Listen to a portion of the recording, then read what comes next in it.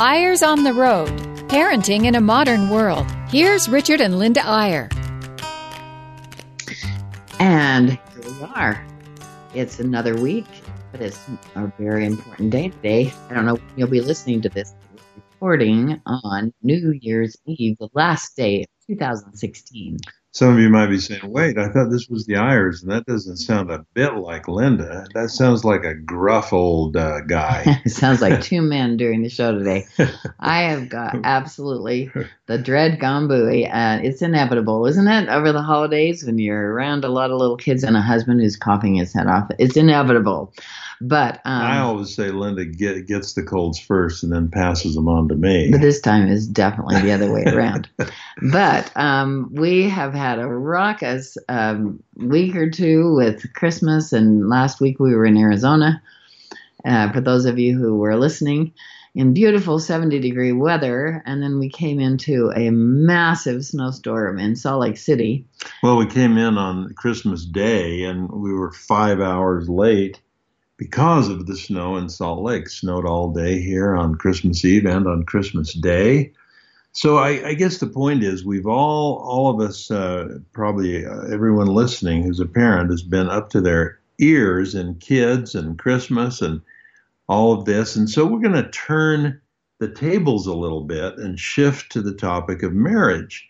And let me introduce it by saying that we teach a class, an interesting class with a lot of bright young couples, and we always alternate the classes. We do parenting one time, and then we do marriage the next time, and we go back and forth. And here recently, we started off the class by asking just a really simple question. We thought a lot about how to phrase this, and the question was, do you work harder at parenting or at marriaging? And we didn't elaborate much on that. We just said, think about those two things, your marriage, how much time and effort and thought, and how hard you're working at improving in being a marriage partner versus how hard you're working at parenting.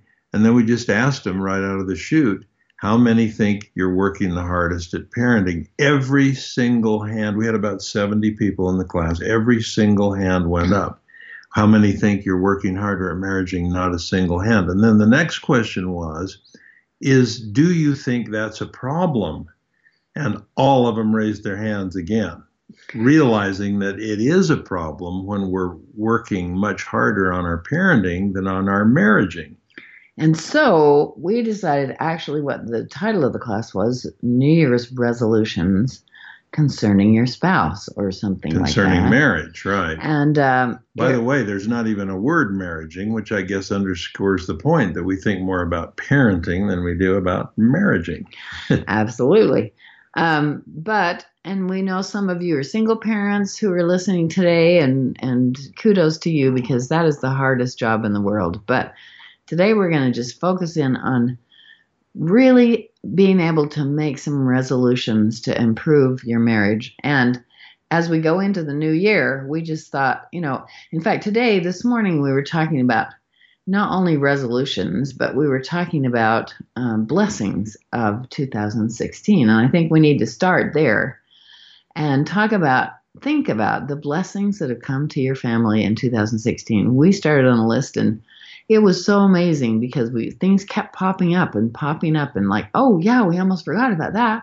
There were so many important things that happened in our family with births and with surgeries and with hard things and good things and so on. And so we'd like to challenge you to start out with thinking about the blessings of 2016. In fact, let's draw an analogy. It's like when you pray, I don't know, I think we're all pretty much taught throughout the Christian world, you start off by the things you're thankful for. And then you go into the things that maybe you want to ask for or the blessings you hope to receive. And maybe there's an analogy here. Maybe the way to start a new year is not to start with the new year, but to start with the year past and be thankful and grateful, count those blessings. And that sort of sets a foundation or a framework where you're really in an optimistic sort of grateful mood to start thinking now, what do I hope for 2017? And we're blessed today because we've got our son Noah and his wonderful wife Christy and their 6 children with us here, and so it's a wild, wonderful time because they're all the oldest one's 11, and they go down to a brand new little baby whose name is Faith, and Faith has increased my faith, I might say, but we were talking to them earlier today, and I think they are really. In fact, I'll just relate a story that Christy told. They lived in New York for a long time, and one day Christy was asked to be on a panel that was being filmed for the Today Show, the leading morning show in the world, the Today Show. And they had these women there, and one of the questions they asked to this group of women, I think it was about 10 or 12 women, the very same question, I think it was a little different tense. It wasn't which do you work hardest on, it's which should you work hardest on, your marriage or raising your children. And Christy said in that setting, she was unique because all the other women there said, I think you have to work hardest on parenting because you have kids with you for a limited amount of time. And so you have to focus your major priority on them. And also they're so needy. And they're so needy. Something every minute. And so Christy said, I was the only one that put my hand up and said, I think that you should work the hardest on marriaging. And I guess the conversation turned to her and said, well, why? Well, why? I mean, don't you think the kids need to be focused on and prioritized? And I'm paraphrasing what she said, but her answer was, I think if you're working hard on your marriage, that will carry over into your parenting. Let me see if I can say that a little better. The effort you put into making your marriage great, or how great your marriage is, will impact how well you do as parents. And the idea was it may not work in reverse. There are a lot of people out there, and we see this a lot, who are really good parents, really conscientious, but they're letting their marriage fall apart. So I think it's an arrow that works one direction.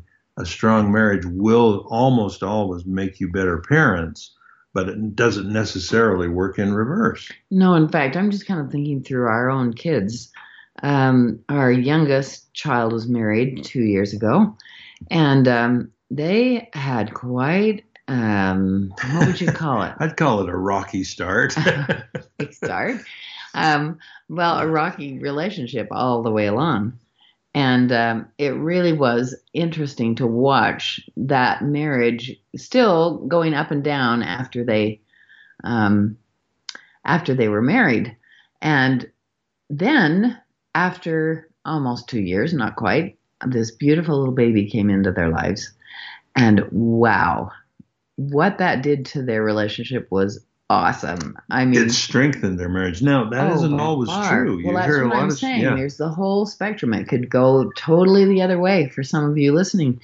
That may have been the biggest trial of your marriage because you're doing just great and hunky-dory with each other and having so much fun. Then this child comes into the world and suddenly your whole life with your husband is turned upside down.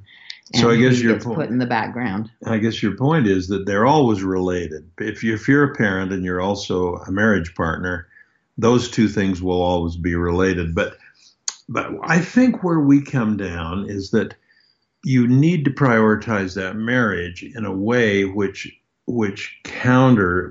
sort of overflows into the way you parent.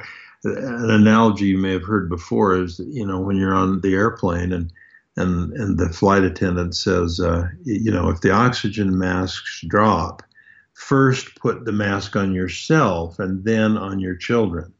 And of course, the reason is you've got to have oxygen, to be able to take care of your children. Help somebody else, yeah. And in the same sense, if you're a married couple with children, you've got to have oxygen in your marriage. You've got to have a strength and a commitment and a sense of security in that marriage that kids then feel, and they become more secure, and that's how the oxygen gets to them.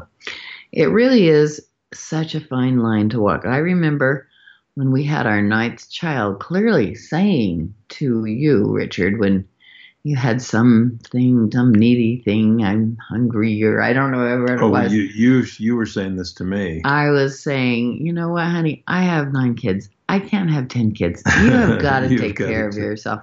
I can't take care of you too, which is absolutely the wrong way. I mean, I was overwhelmed, obviously, but it's just the wrong way to look at it. You still have to find time to prioritize, even if it's not time. Obviously, you can't give most of your time to your spouse, but in your mind, you can prioritize that person that's the most important to you.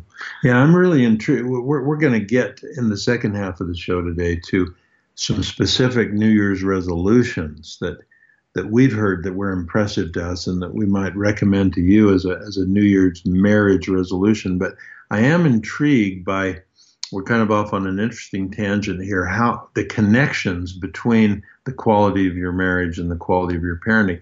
And it really does work both ways, because some of the best marriages, I think you'd agree, Linda, that we know of, some of the couples we've observed who seem to really have powerfully strong partnerships in their marriage, a lot of that strength comes from the way they work together in their parenting. And when you think about it, that makes eminent sense, because how do you get close to a person? You work on a joint project with that person.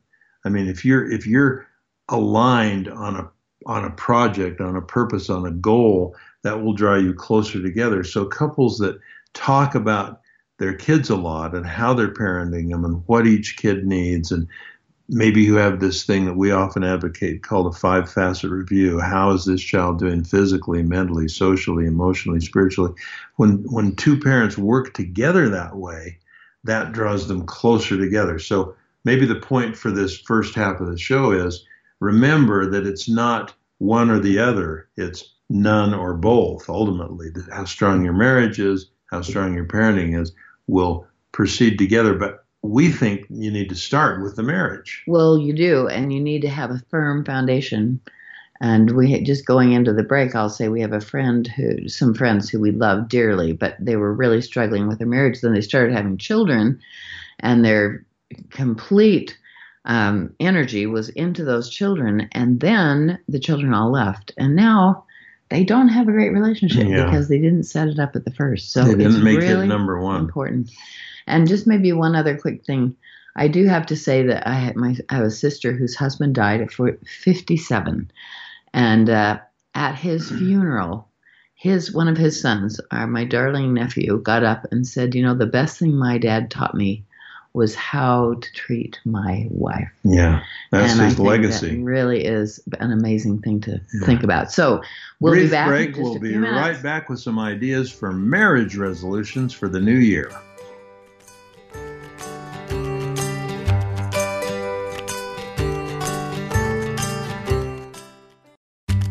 Eyre's on the Road, Parenting in a Modern World. Here's Richard and Linda Eyre. And we're back, and we've just been on the road between Park City and Salt Lake City a whole lot, sometimes in rain, sometimes in snow. Mostly to the airport, picking up kids. Mostly the airport, picking up kids and taking kids back and so on. But, wow, we've had a great holiday season. We hope you have, too. We had a chance a week ago today, actually, on Christmas Eve, to go to the homeless shelter and complex in Phoenix, Arizona. It was a really rare opportunity. It's hard to get into the homeless shelters to help at Christmas time because so many people want to help. They want us in July. They need in July. But it was so amazing. We have a friend who was a county commissioner and said, come on, I need some bodies. And yes, this is awesome. And boy, when you go to a place like that, you realize your blessings. Well, and when you go with kids, it's so interesting how many of these homeless, mostly guys, but some women, would say, oh, I wish you have a family. You're so lucky. You're so blessed. And it's sort of the byproduct of service, as you realize, you start counting your blessings. But let's get to this New Year's resolution on marriage. I'm going to mention one that happened that sort of dropped in on us years ago. We were living in Boston, and our church leader of our stake or diocese, we call it a stake, was a person that'll be familiar to many listeners, L. Tom Perry. He was the stake president or the leader of that stake or diocese long before he became a general authority in our church. And I remember distinctly one conference when he stood up and he's a big tall guy with a big booming voice, and he said, "How many of you brethren will join with me in a resolution to take your wife out on a date every Friday night?" And then the interesting part of it was he just stood there silent with his hand high in the air and didn't say a word until he could look around and see every single man in that congregation with his hand up. And if someone didn't have his hand up, he'd just stare at him until the guy finally sheepishly put his hand up. So I guess one resolution, and a lot of you do this, a lot of couples try to do it, it's not easy, but a resolution to continue the courtship, to continue the sort of romantic dating atmosphere that you fell in love with each other with. I'm glad you finished that sentence. It really is fun to think back, first of all, about when we were first married. I love this man so much, but man, I love him so much more now. But I had no idea what I was in for. Nor did Absolutely none. Nor did you. I mean, absolutely. Let's face it, no one does. Crazy. We've argued more than probably anybody that you know on the face of the earth, because we are so different in the way we approach life. And Richard just thinks so differently than I do on everything. And which is a blessing, by the way, a huge blessing. Well, of course, but I remember thinking, there's some things I don't like about Richard, but I can fix that. I can fix that real fast. All I have to do is just cry and tell him how much that means to me, and he's going to change. And no, 47 years later, and the funniest one probably is flossing his teeth in bed. I mean, really, I cannot do. We're not getting into the trivia stuff, yes, are we? Yes, we are, because that is so ridiculous to floss your teeth in bed. It just drives me nuts. So we made a pact when we first got married. I won't do it. He's still sneaking around. And he thinks I'm asleep. Well, I've learned to do it more quietly, don't you think? Come on. But I think you're leading up to one resolution you made, which I think is a powerful resolution. I think it's something about if it's important. If it's important to you, it's important to me, except for flossing your teeth. Yeah. No, but that's led Linda to go along with a lot of my more eclectic interests. And I think it is a great resolution. Linda's a musician, and I decided if symphonic music is important to you, it's important to me. And by golly, I drag you to the symphony now sometimes. Yeah, sometimes I'm so tired, like I can't go to the symphony. There's so much to hear and there's so much to take in. I can't take anything else in today. And we go anyway, and I'm always so refreshed. I did want to say, though, Linda, what you were making me think of a minute ago is that a lot of our early resolutions, New Year's resolutions about marriage, early in our marriage, had to do with how we would resolve conflicts. And I remember one of them was that we would never end a week. We would never have a Sunday without having a little meeting together and resolving anything that we felt hadn't been resolved during the week. So we wouldn't carry it over. We wouldn't get into that syndrome of unexpressed feelings never die. They just get buried and come forth later in uglier ways. We didn't want that to happen. So our resolution was to clear the decks every Sunday, and I think that was a good one. Well, it was a lot better than the first one we went with. The guy who married us told us never to go to bed on an argument. Get it worked out before you go to sleep. Oh my gosh, we at 4 a.m, we're still going around, still trying to work this out.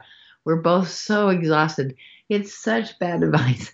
The advice we give people now is just when you get to a logger jam, just leave. Leave the situation. Leave well, each don't other. leave. That sounds bad. No, it doesn't. Just No, I'm not saying permanently, go but I out mean, on the balcony. leave the situation and go to the balcony, so to speak. We have a friend who suggests that you pretend like you're in a play and you go up in the balcony and you look at yourself arguing down there about some crazy thing that usually is meaningless. Get and a fresh perspective. Get a fresh perspective. What could he be thinking? What could she be thinking? It is really good to just go change clothes, go do something, and that so it distracts you, and then you can come back with a fresh view. And I remember another resolution early on was to, and this was sort of the Stephen Covey principle of seek to understand before you seek to be understood. And we had a resolution that when we were having some kind of a disagreement or a difference of opinion, the rule was I had to paraphrase what Linda had just said back to her in a way that was good enough that she would say, yes, that is what I said. Then I could go ahead and make my point. And then Linda would have to paraphrase back what I had said before she could make her next point. And boy, that takes the wind out of the sails of an argument in a big hurry. Aren't you just usually thinking about what your next point's going to be? I mean, and what they're saying is so silly. You're like, how could you even think that? This is the real deal. And then you get yourself ready. But if you're really listening to what they say, and when you verbalize that, it kind of changes things in your mind. I mean, yeah. And this is, we have to say that there were times when we just thought, we're just going to have to agree to disagree, and we have done that. But no, we until Sunday, and then we'll resolve it in some way on Sunday. We always resolve everything. Well, I mean, enough that we can things. carry on living, Yeah. But I wanted to add another thought that I think Linda, what you tell me if you'd agree, honey, but the best resolution I ever made unilaterally, and by the way, that's an interesting thing. You can make these resolutions together as a joint resolution, as a couple, but sometimes the most powerful resolutions regarding marriage are the unilateral ones, like where I say, I am making a resolution to do this for Linda. I don't even tell her about it because it's my way of saying I'll do this irrespective of what Linda does.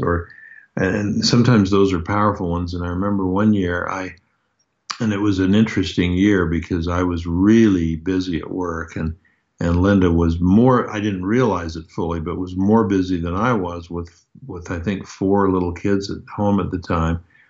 But I had some flexibility in my work. So I made a resolution that on Wednesdays, I would work from home and watch the babies, and Linda would go wherever she wanted. She could go on a drive. She could go have dinner. She could go with her friends, but she could get out of the house one day a week. And I think that's the best resolution I ever made. Well, so do I. I mean, I went off to write a book about the crazy life I was living as a mother.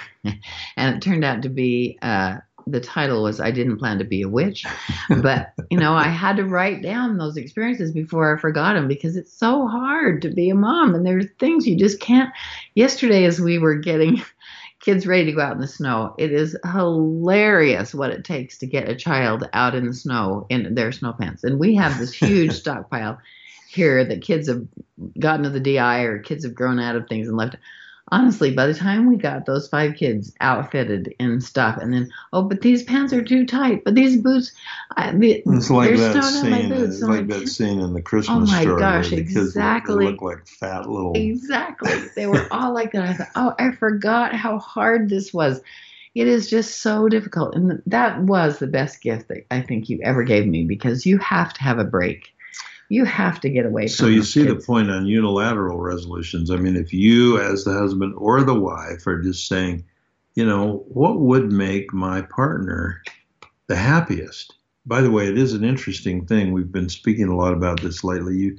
You probably have more influence over your partner's happiness than you do over your own. I mean, you can say, I resolve to be happy, and you just become indulgent. But if you say, I'm going to figure out ways to make my partner happy, and that's where this unilateral resolution, you might think of something would really make that other person happy. And without making a big deal out of it, without even telling him or her, you just do it. And that's a powerful resolution. What were some of the ones that came out in the class that we thought were so good as New Year's resolutions, things people were determined to do better during the new year? Well, I think there was a suggestion of just quit looking for the bad things.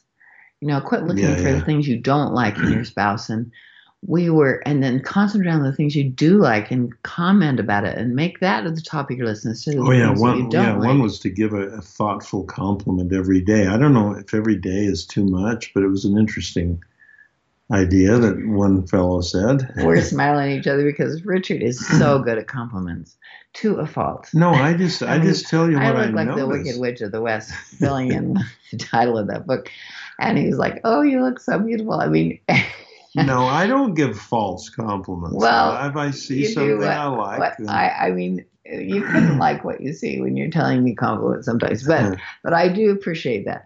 But I do think, I mean, Christy, who's with us now, our daughter-in-law, was just saying today, you will find what you're looking for, and I love that phrase because if you're looking for the faults in your husband or looking for the things that you don't like about him, it can overtake you. Yeah, it has to. If you're looking for the good things and the great things, and you're mentioning it, you're bringing it out, then that can overtake you. Sometimes the best resolution that you can make unilaterally is to recognize your partner's love language, right? And to get it away from your own. Like if you, I don't want to get too personal here, Linda, but if the way you want love shown to you is for your wife to give you a back massage, then the resolution to make is not, I will give my wife a back massage. The best resolution is to figure out what her love language is. And maybe your resolution is, I will do the dishes on Sunday afternoon or whatever. Honey, you have learned. Yes, you're so good. And I mean, really, there were times when I just was so overwhelmed with so many things. And Richard say, well, let's see, I think what you really need is a poem every day. And this, I'm married to a poet. He's fabulous. You don't want to. I was like, no, I just need you to do the dishes. Don't be asked to do them. Just do it. Just see what needs to be done and do it. That's all I need. And it really is important. That love language is really a deal. And I love that. If you haven't read that book, The 5 Love Languages, and you're concerned about really making some resolutions for your spouse, just go on Amazon and order it. It's cheap. So I think what we're challenging you to do is think of 2 types of resolutions. Challenge number 1, sit down together as a couple and say, what can we do together to make our marriage stronger? And then break that down into some little resolutions. And number 2, each of you go off on your own and make some unilateral resolutions. What can you do individually, secretly even, to make the marriage better? And I'm committing to do that, and you always do that really well. So we really challenge you to do that. Have a great, happy New Year to you. 2017 is going to be awesome. We hope it's even better for your marriage. We'll talk again next week on Eyres on the Road. Ta-ta. See you next time.